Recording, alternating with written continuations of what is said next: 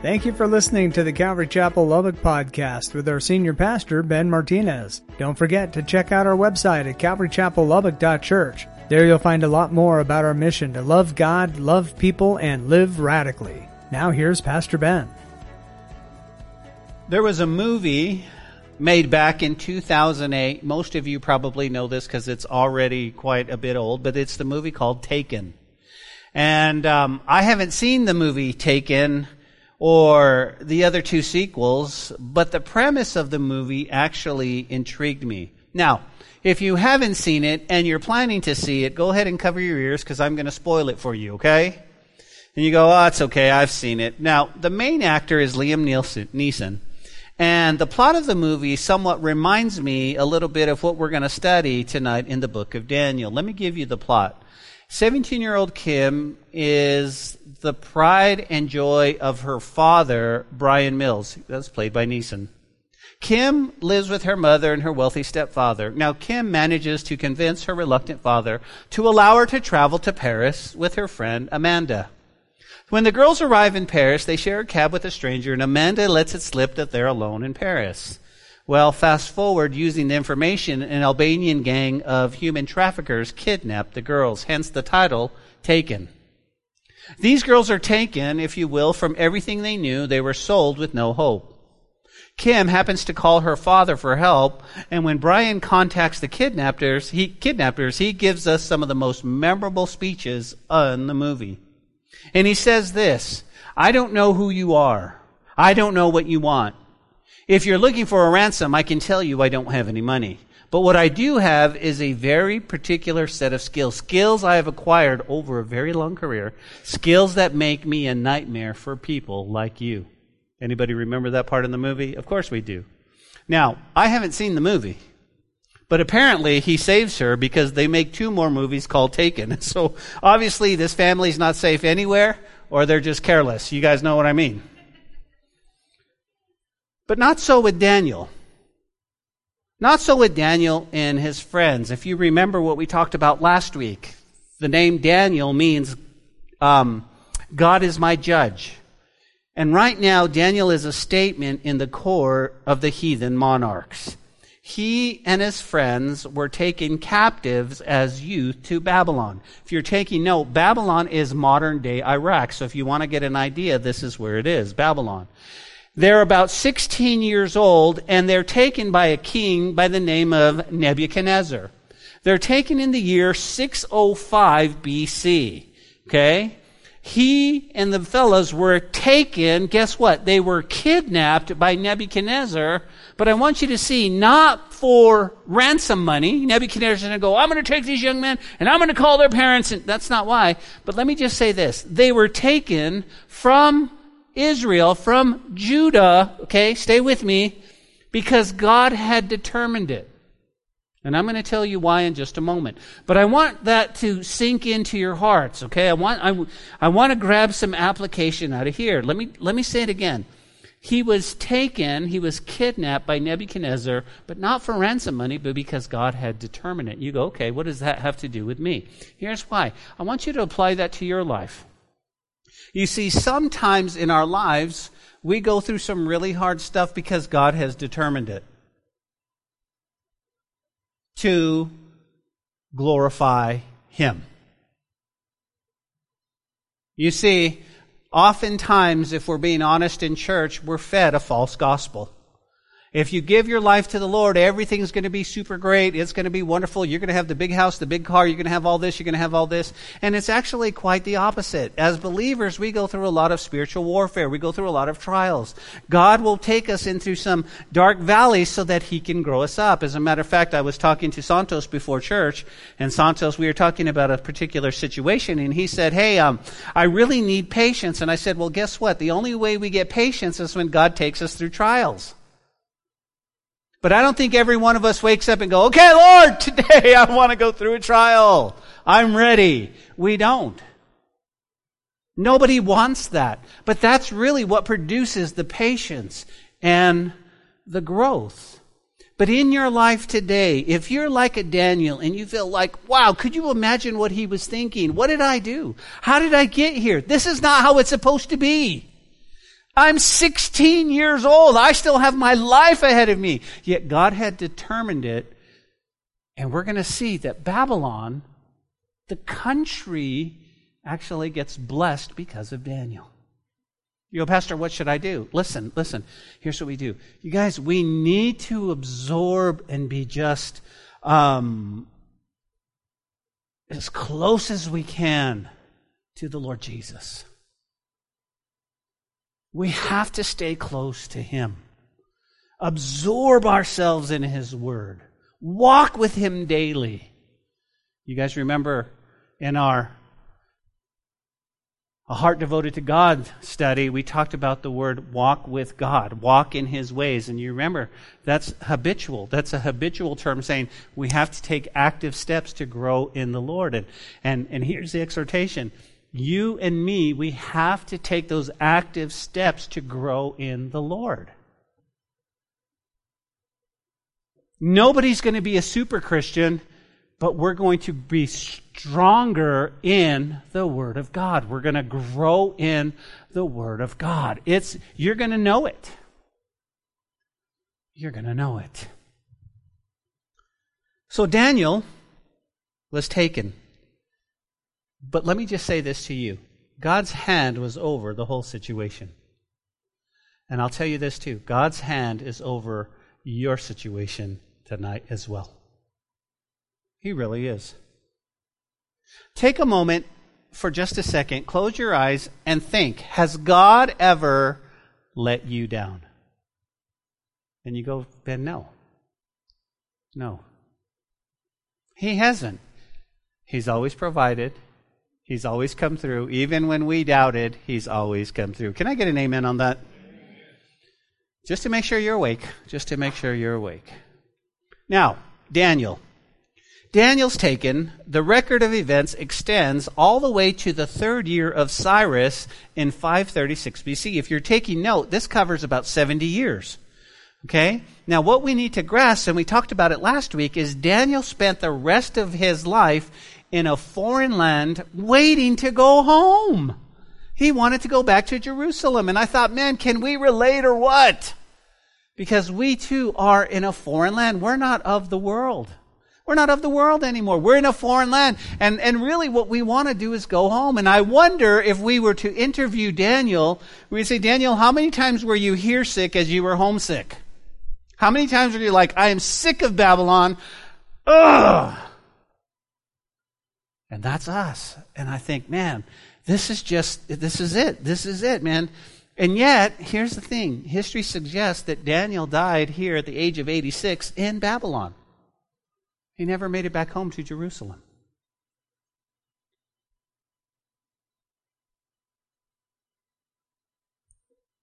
But the one thing you need to grasp, church, is that Daniel's life counted. It counted. He had a purpose. God had a plan. God didn't look and go, oh, I forgot about Daniel. We better do something. God has been walking. That's how big our God is. That's how big. Where you are right now, you can trust that He's got His hand. He's got you in the palm of His hand, and He's walking you daily. You've got to be there. You have to know. Well, what happens? Well, I wonder if Daniel freaked out what the next 70 years would look like. Or did he just take one day at a time trusting in the Lord? Wait. The Lord told me I'm going to die here? No, Daniel said, I'm going to just take one day. Lord, you're going to provide. You're going to provide. Listen, church, one day, if the Lord doesn't come back for us soon, you will go home. You will. And for the believer, it is a sweet, sweet, sweet thing. It's a beautiful thing. You see, because it's not anything but us moving. We're moving. What happened to so-and-so? Well, he moved. He graduated. He's resting in the arms of the Lord. Isn't that great? That's really the goal. Our lives could be summed up with what the Apostle Paul told us. For me to live is Christ, to die is gain. Listen, while we're here, we've got to work. It's a beautiful thing to work, to see the glory of the Lord, to see our friends get saved. But if we die, wow. Okay. Okay.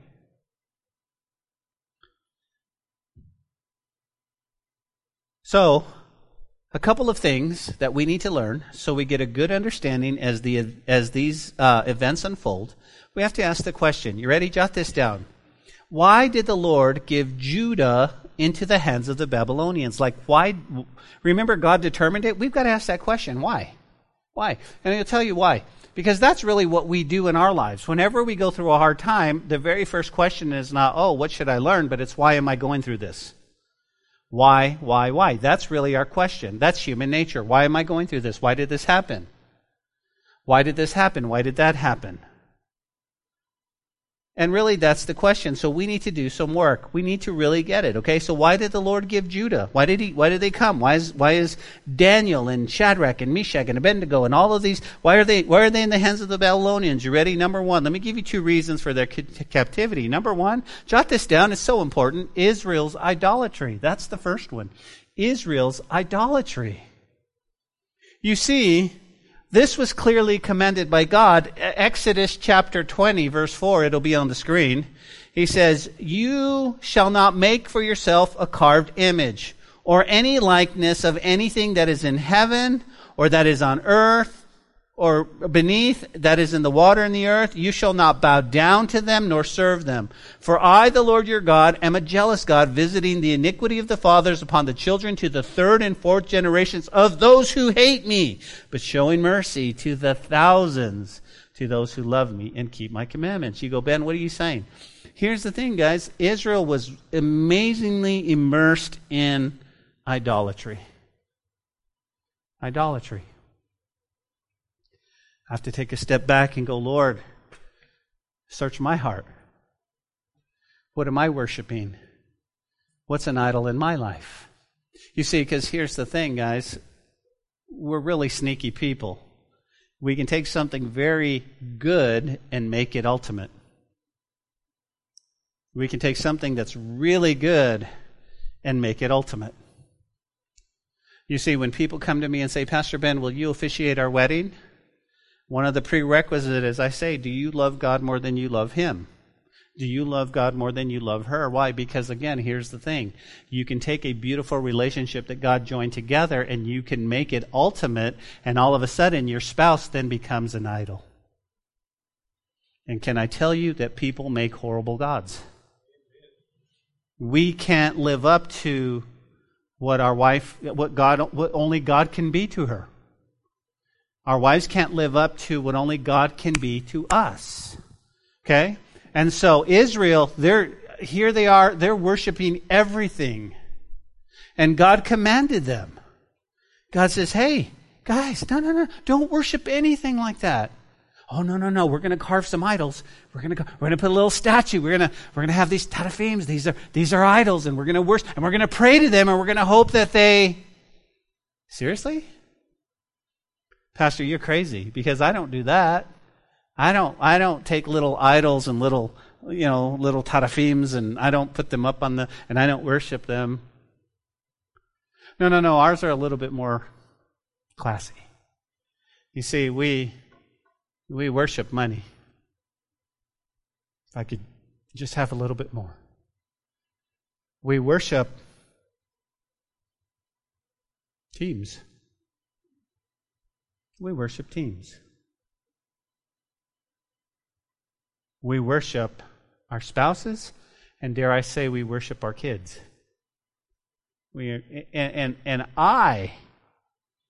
I have to be careful, because my grandkids are like, they're my life, and I have to always ask myself, I need to be careful that I don't put them in a place. It's a good thing. Come on, church. Your kids are a good thing, but you can take them and put them in a place of ultimate, and that's an idol. Anything that you put above the Lord is an idol. And when you make something an idol, your life really is a bummer. Because you're not living at the fullest. So again, number one, this is what God says, guys. You realize that Israel never struggled with idolatry after the 70 years of Babylon? Read it. After Babylon, they never struggled with idolatry again. They were set. But the Lord had to. 70 years. Number 2, listen, jot this down. Israel, a failure to observe the Sabbath for the land that he commanded in Leviticus 25, 1 through 7. Leviticus 25, 1 through 7, here's what he said. Hey guys, every 7th year, why don't you let the land rest? For 6 years, I'm going to provide, and on the 6th year, I'm going to double that so you don't have to work on the 7th. I like that idea. Let's work hard for 6 years. Everybody take off the 7th, and we're just blessed. Can you imagine? And you know what they said? Listen, and this is something that humans struggle with. You ready? Israel decided they knew better than God. Come on, somebody, you got real quiet. Israel at this point said, no, we know better than you, God. And I think a lot of people do that. No, God, I know better. God says, hey, no, you need to rest. You need to keep the Sabbath. You need to have that Sabbath rest. You need to be part of the church. You need these things. I know what you need. And a lot of us go, no, I know what's better. But guess what happened? Okay, Israel thought they knew better. So for 490 years, they planted, they harvest every single year. Guess what? 490 years divided by 7, God says, you owe me 70 years. What? That's how long they were in captivity so the land could rest. Right? Now, I want to show you something. For 490 years, Israel is plowing, they're planting, they're cultivating, they're growing. Hey, you should take the year off. No. We got to make more money. We got to do that. Got to have it. Got to get that car. Got to get that house. Got to get that, whatever it might be. But listen, what happened? God says, no. Listen, here's the deal. You need to let the land rest. 490 years, they didn't pay attention to God. And now God says, nope. Here's what's going to happen. Babylon is going to come in, and he's going to take you away so the land could rest. You go, wow, that's deep, man. Well, let me just say this. Does this not show us that God always settles his accounts with those who refuse to respond to his warnings? Okay? Think about it. This shows us God goes, I don't play. I have a warning for a reason. And we can sit there and go, no, I don't think that's good, God. I know better. I know better. And God says, okay. But let's chat. Let's chat about this, okay? Because this is heavy. Listen, for 490 years, God in his mercy allowed the land to produce crops. Okay, 490 years. So I want you for just a second to imagine how Israel felt on the 7th year came and they got just as much produce as the year before.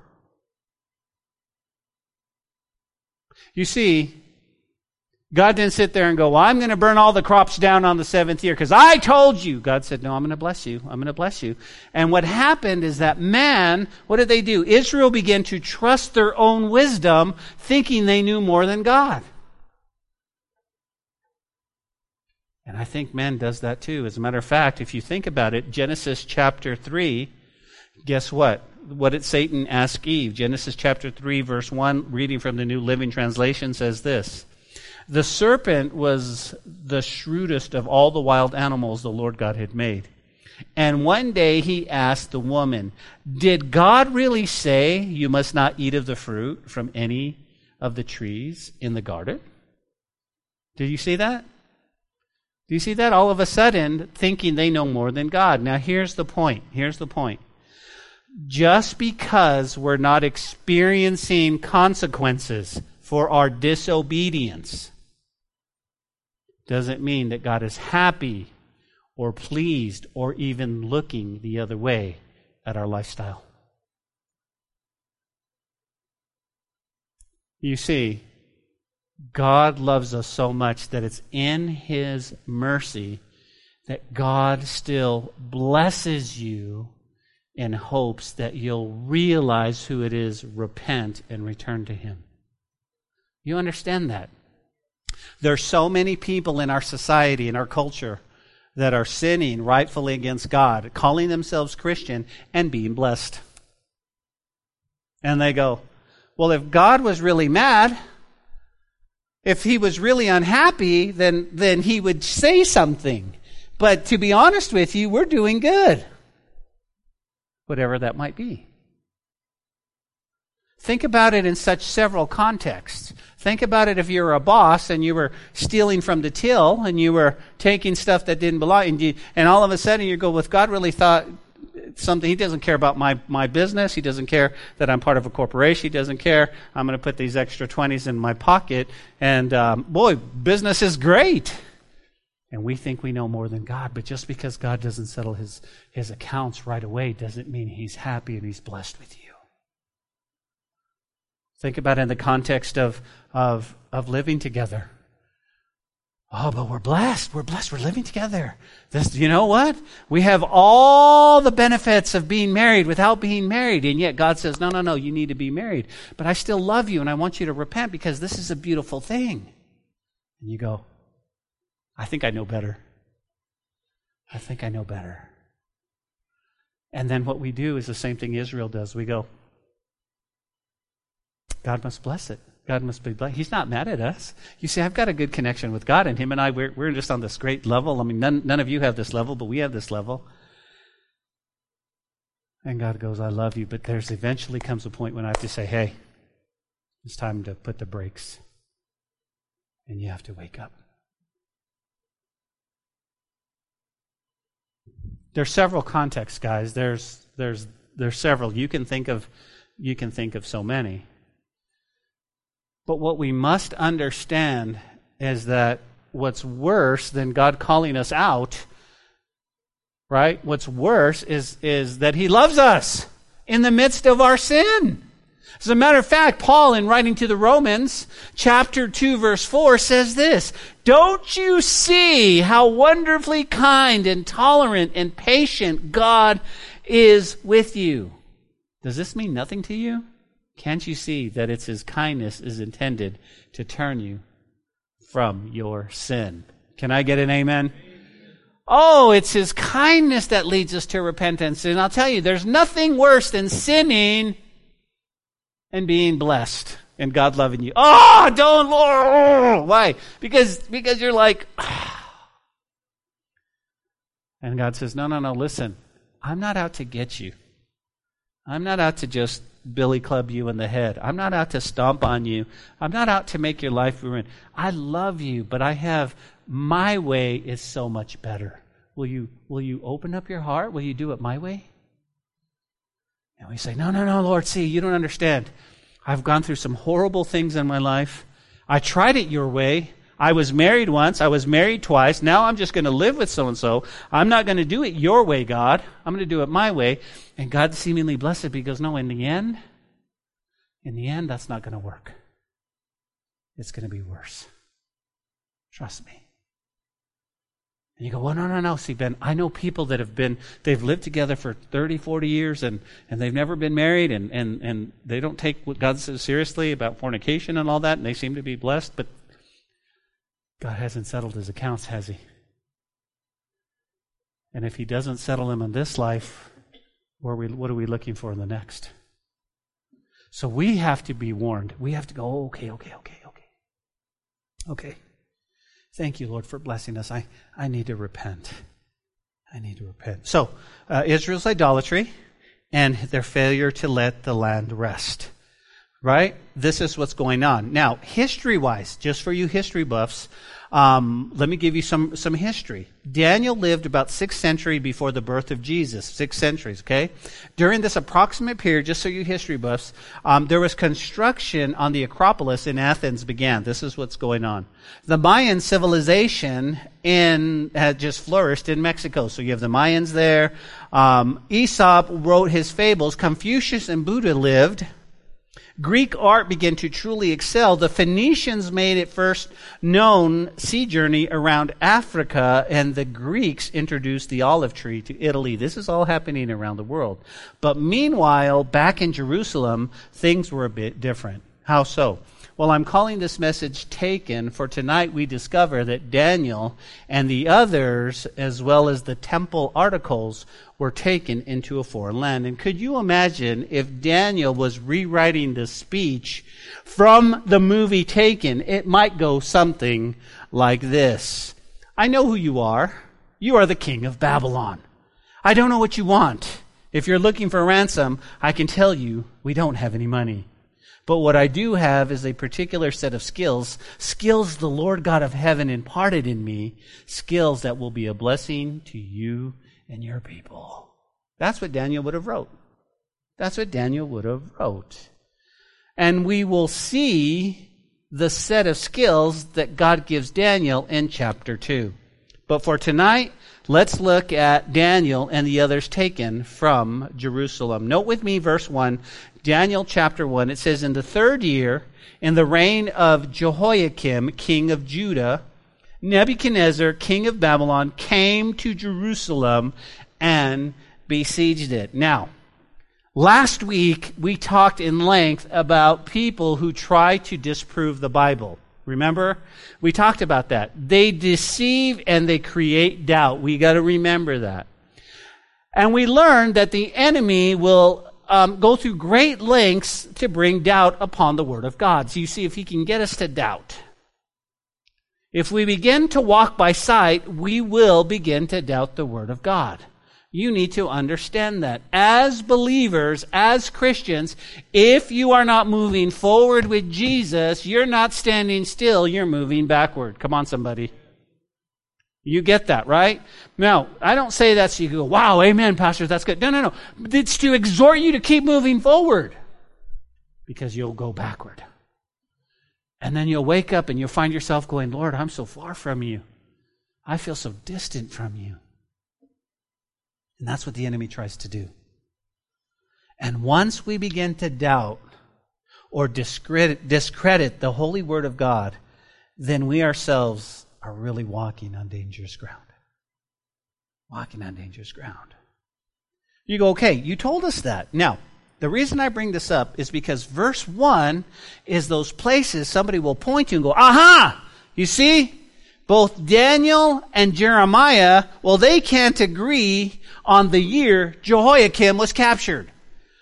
Let me just say this to you. I heard it. Pastor Bill said it on the radio today. He said, the Bible does not contradict itself. God does not ever contradict himself. But right here, here's a point. You go, whoa, why? Okay, ready? Listen. Listen to the way Jeremiah, the prophet, tells us. Jeremiah chapter 46, verse 2.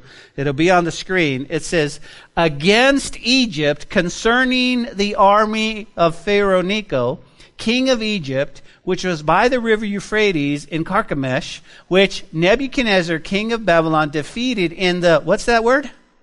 Say that again. Year of Jehoiakim, son of Josiah, king of Judah. Aha! Right here! Right here. See? Do you see? Daniel said it was in the 3rd year. Jeremiah said it was the 4th. You can't trust the Bible. You can't trust the Bible. Let's go home. That's exactly where they point to. That's exactly where they point to. And the men come and they try to disprove the Bible right here, and it contradicts itself, and you can't trust it, and man wrote the Bible. Well, let me explain the text so there's no confusion. You ready? There is no contradiction between Daniel, who says this happened in the 3rd year of Jehoiakim, and Jeremiah 46, verse 2, which says it was the 4th year of Jehoiakim. Okay? Why? Daniel reckoned a king's year after the Babylonian method. How so? He says, in the 1st year of the king's reign, it begins at the start of the calendar year after he takes the throne. Jeremiah uses the Jewish method. Just 2 different methods. It was customary for the Babylonians to consider the 1st year of the king's reign as the year of, ascension, and to the call the next year, his 1st year.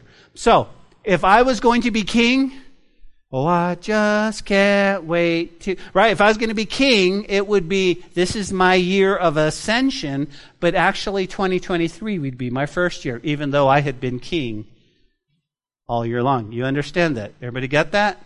You with me? You with me? So, having spent most of his life in Babylon, guess what? The only natural thing Daniel should use is a Babylonian form of chronology. So there you go. You go, what do you mean? Well, in other words, Daniel is writing from a top Babylonian method, meaning Nebuchadnezzar was a year of ascension. Beginning the next year would be considered his first year. Jeremiah, on the other hand, was writing in a Jewish method, and he was counting every year. Why is Bible study so important? Right here. Right here. There's a big fancy term that we use called hermeneutics. Hermeneutics is the science of interpreting the Bible so that no one can deceive you. And so, now you know when someone comes and goes, hey, wait a minute, now you can't trust the Bible because, well, the book of Daniel says this and Jeremiah says this, and you go, no. Daniel was using the Babylonian method of counting, and Jeremiah was using the Jewish method. You see, and they go, oh. And they walk away. So we have to study the Bible. Why? Here's the point, church. So that nobody can deceive you. Nobody can deceive you. I think it is very interesting too. Sunday we talked about spiritual attacks. We talked about how the enemies gathered together. We talked all about that. And we talked how the enemy was going to come in and as soon as I got down on the pulpit, we had somebody in our shopping center come and say that he was very upset that we were parking in his parking spaces. And I just had to smile because I thought, well, I just finished talking about these we don't wrestle against flesh and blood and so forth, and all of a sudden you have a guy going, well, you got, and I'm not kidding when I tell you this person literally mad dogged us, all of us that were in the building at the time. He just looked, and I said, for 17 years we've had no problem with spaces, with parking. Oh.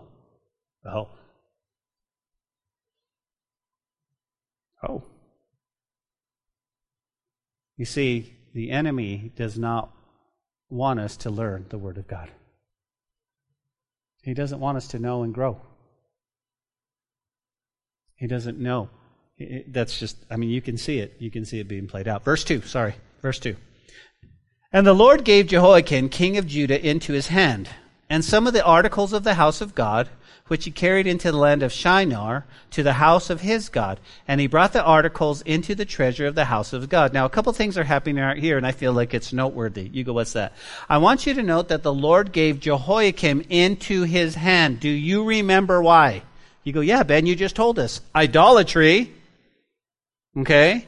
Israel had been solemnly warned by God's coming judgment upon them because of their idolatry. Now, I want you to note something. Babylon was the center of idolatry. You go, wow, that trips me out. Wait a minute. God took Israel, who was forewarned about idolatry, said, don't do this, and they said, nanny, we know better. Took them into the Mecca of idolatry? Yeah, exactly. Hey, you want it? You want it? You know what? After their captivity, idolatry was never a temptation for Israel. Ever been there? God, I want this. God, I want it. Please give it to me. Please give it to me. And God goes, no, that's not for you. No, it's going to hurt you more than help you. No, God, please. And then God says, okay, you want it? Here you go. And then you go, that's the worst thing ever. And God's like, I know. And then it's not a problem after that, is it? That's exactly what happens on a huge level. Now here's what I found. Come on, somebody, help me. If God says no, I keep bugging him or go around him to get it myself. If God says no, and he will at times give me what I thought he wanted, only to find severe consequences. I have learned, everybody say that, I have learned that when God says no, it's okay. It is. Isn't not? When God says no. Because we go, oh, I want it. It's okay when God says no. He's like, it's okay. Lord, can I, whatever it might be. Whatever it might be. We were talking to Tiffany last night, and we were talking about jobs and how when we moved here, I was looking for a job, and I had a job when I moved out here, and I couldn't do the church and do the job. It was so many hours. So I went to the leadership of the church I came out of, and I said, what do I do? And they're like, quit. And I'm like, are you sure? And they're like, yeah, quit. God will take care of you. You went out to start a church, just quit. So I quit. And we went, and we were like, So we were talking to Tiffany, and I remember we were saying, every time I had a job interview, it's between you and one other person. I mean, that went on for like several, between you. So, honey, it's between me and one other person. I think I nailed this. Only to go, wah, wah. Honey, they picked the other person. They picked the other person. It's okay when God says no. You realize that your pastor and his wife and his family went through a very, very hard time financially. We did. You go, well, maybe you shouldn't have listened to those. Maybe. But I learned something. You go, what did you learn? That I can minister to you guys because I've been through it. And when I tell you it's going to be okay, it's going to be okay. It's going to be. Oh, how do you know? Because I walked right through that. As we look at Daniel's friends later on through the fiery furnace, guess what? It's okay. They can tell you it's okay. It's okay. Nebuchadnezzar takes them, but he also takes the items, right? And the confiscation of these items and the deposit in the Babylonian temple really was a dramatic declaration by Nebuchadnezzar saying, and here's what he would say, my God is bigger than your God. That's really why he took the articles. He went and he said, okay, I'm going to show this, and this is basically he's saying, was the God of Israel able to vindicate himself? That's kind of his, this is Nebuchadnezzar's name. Nanny, nanny, boo, boo, my God is bigger. This is what he's saying. And bringing the vessels into the house of Nebuchadnezzar's God, jot this down, Nebuchadnezzar's God was Marduk, M-A-R-D-U-K, and this was just basically a natural gesture. This is what we do. I win. What Nebuchadnezzar doesn't realize is that God had been moving all the way. Come on, somebody. God had been directing Nebuchadnezzar.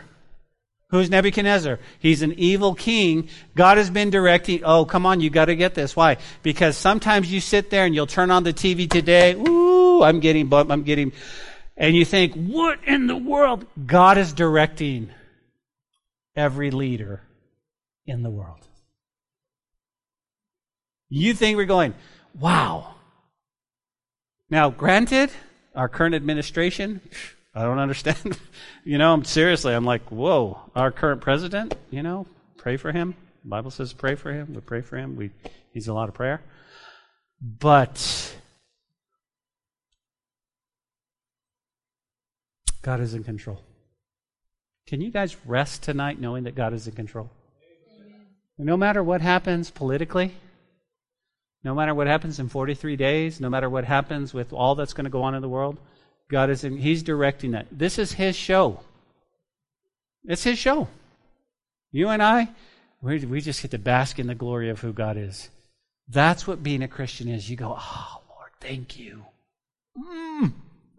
So good. This is so good. But you realize that it was a low time for Judah and God's people. It seemed that God, the God of Israel, basically had lost out to the gods, right? It's like, oh, I can't believe this. The God of Assyria and Egypt and Babylon. But the book of Daniel shows that God vindicated himself at a time when the conquest of Israel might have brought a reputation into disrepute. Now, if you're taking note, notice what it says too. It says that bring him into the land of Shinar. That's just another name for Babylon. You circle that and put, okay, this is Babylon. Why? Because somebody will go here and go, hey, wait a minute. Did he go into Shinar or to Babylon? Okay? Now, by way of recap, according to Daniel, Nebuchadnezzar, the king of Babylon, besieged Jerusalem successfully. Daniel and his companions were taken away. They were carried away at this time. Look at verse 3. And the king instructed Ashpenaz, the master of the eunuchs, to bring some of the children of Israel and some of the king's descendants and some of the nobles, young men in whom there was no blemish, but good-looking, gifted in all wisdom, possessing knowledge and a quick to understand, who had the ability to serve in the king's palace, and who might teach the language and literature of the Chaldeans. So guess what? Daniel comes in, they say, oh, you, look at you. And these are good-looking young men. And he says, we need to teach you at the University of Babylon. For 3 years, this is what we need to do. And we need to teach you what to eat, how to think, how to act. You need to act like Babylonians. And their purpose, of course, was to transform these Jewish boys into Babylonian boys, to men.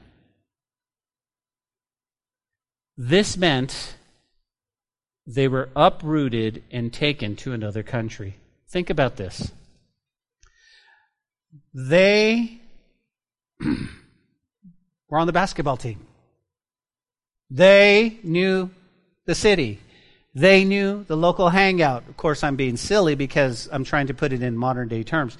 And now they're taken to a country 900 miles away from where they live. 900 miles away. Okay? That's like going to California from here. You grew up in Lubbock, you knew everything, you have all your friends here, and all of a sudden, at a drop of a hat, you're living in California. But anyways, you're given new names, new customs, new ideas. Can you imagine? They're being taught a new language, and for 3 years, the Babylonian teachers would attempt to brainwash Daniel and his friends. And so the king instructs Ashpenaz, and I thought, what does Ashpenaz mean? Is there something there? Well, I found it very interesting because the meaning of his name means horse nose. Horse nose. You know, could you imagine? Mommies, what do you think we should name him? Horse nose looks pretty good. I wonder if he looked like a horse. I don't know, but that's what they called him. Now, next week, Daniel's going to ask Ashpenaz, why the long face? Get it? There you go.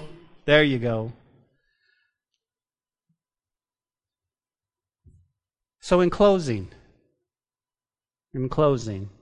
I know we only covered 4 verses, but we're almost out of time. In the movie Taken, do you remember? The father goes far and beyond to rescue his daughter. Nothing in the world matters more to him. His daughter was kidnapped, and the father will not stand for that. He flies all the way to Paris to rescue his daughter. But listen. For Daniel, God gave him a special set of skills.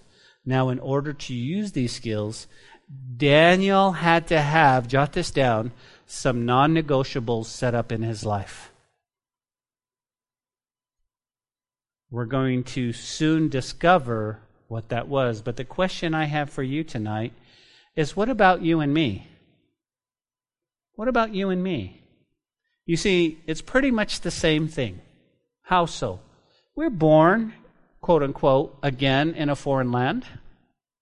Sin has taken us away from our home. Our Father went far and beyond to rescue us. He bankrupted heaven and sent his son Jesus to die a sinner's death so that you and I could be set free. So what do we have to do? You ready? We have to set up some non-negotiables in our lives so that we could see God use us in the coming days and the months and the years. We have to set up. I'm not going to negotiate. No, this is what we need to do. This is what I'm going to do. I'm going to stay close to the Lord. You go, how so? First and foremost, I would beg you to continue to come to church. You have to grow in church. Both Sundays, Wednesdays, whenever the fellowship is amazing. And I'll tell you why. Because for us, just a Sunday at the park, people got to know each other. And they got to do life together. But we come here so we get equipped, so we learn the Word of God. And I know the world says, oh, don't go on Wednesdays. Oh, don't go on Sundays. Oh, don't go on that. No, we're part of a body. And if we're the body, man, we lift up each other. We encourage each other. We walk with each other. That's what church is. That's what church is. But then we set up some non-negotiables. Okay, I'm not going to go this way. I'm going to have, but it's more than just church. I don't want you to think Pastor Ben's just trying to grow the church. No. It's more than, it's spending time with God alone. It's you and your Bible and notebook. God, speak to me. He wants to. He wants to talk to you. He wants to walk with you. He wants to share. He wants you to grow you. But our lives are so busy. And we're running from one thing to another. Like, okay, God, I got 15 minutes. Hurry. Amen. I don't want to stand before God going, Lord, I was so busy. He goes, I just wanted to talk to you. I just wanted to talk to you. I had so much to say. We have to, come on, church, we have to carve out that time and say, this is God's time. This is God's time. You go, Ben, I can't do it in the morning. Then do it at night.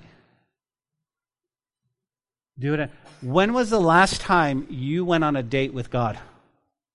What? Just you and God on a date.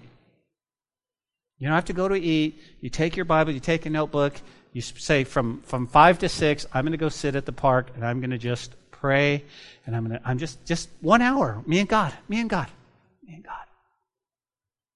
was the last time? That's what He wants. Listen, God is so sufficient in Himself, He doesn't need us. He doesn't sit there and go, oh, I'm just so sad. He goes, I just love you. I want to hang out. Tell me about your day. Tell me about your day. Really? That's cool. And then let Him encourage you. And let Him fill you with His Spirit. So you have non-negotiables, and you also have what? You have habits. You have active habits saying, I'm going to draw closer to God. Okay, Lord, I've got 15 minutes. I'm going to give you 15 uninterrupted minutes, God. It's all yours. I'm going to put my phone away. I'm going to put it aside. That's what I'm going to do. And if you get one verse, God's speaking to you. And then He'll use you. And that verse will come to play later on as you minister to people in our great city. Amen? Amen. Father, we thank You tonight for Your word, Lord. We thank You. Lord, it's so good to be in the house of the Lord. It's so good to know Your word. Lord, how we can relate so much to Daniel, Lord. We've only jumped in 4 verses. Lord, You're amazing. Thank You. But Lord, here's our heart. Our heart is, we need to confess our sin to You, Lord. We need to put in some non-negotiables. We just need to talk to You, Lord. We just need to talk to You. We need to pray, and we need to worship You, Lord, and Lord, it's just us. Father, church, I don't want church to be just church. Oh, we went in the Wednesday night, got out at 8:30, we do that every time we go home and nothing. No, Lord, this is it. Lord, we've heard some great stuff tonight from Your word. And so, Lord, what do You want to do with us? What do You want to do with us? So we confess the things that we've been struggling with to You, Lord. Lord, we give them to You. You're God. We know that you've been guiding, your beautiful guiding hand. We confess our sins to you, Lord. Lord, I've fallen so short this week. I've blown it so many times. Please come and forgive me. Fill me with your Spirit. Lord, we want to reach our city. We want to reach our city.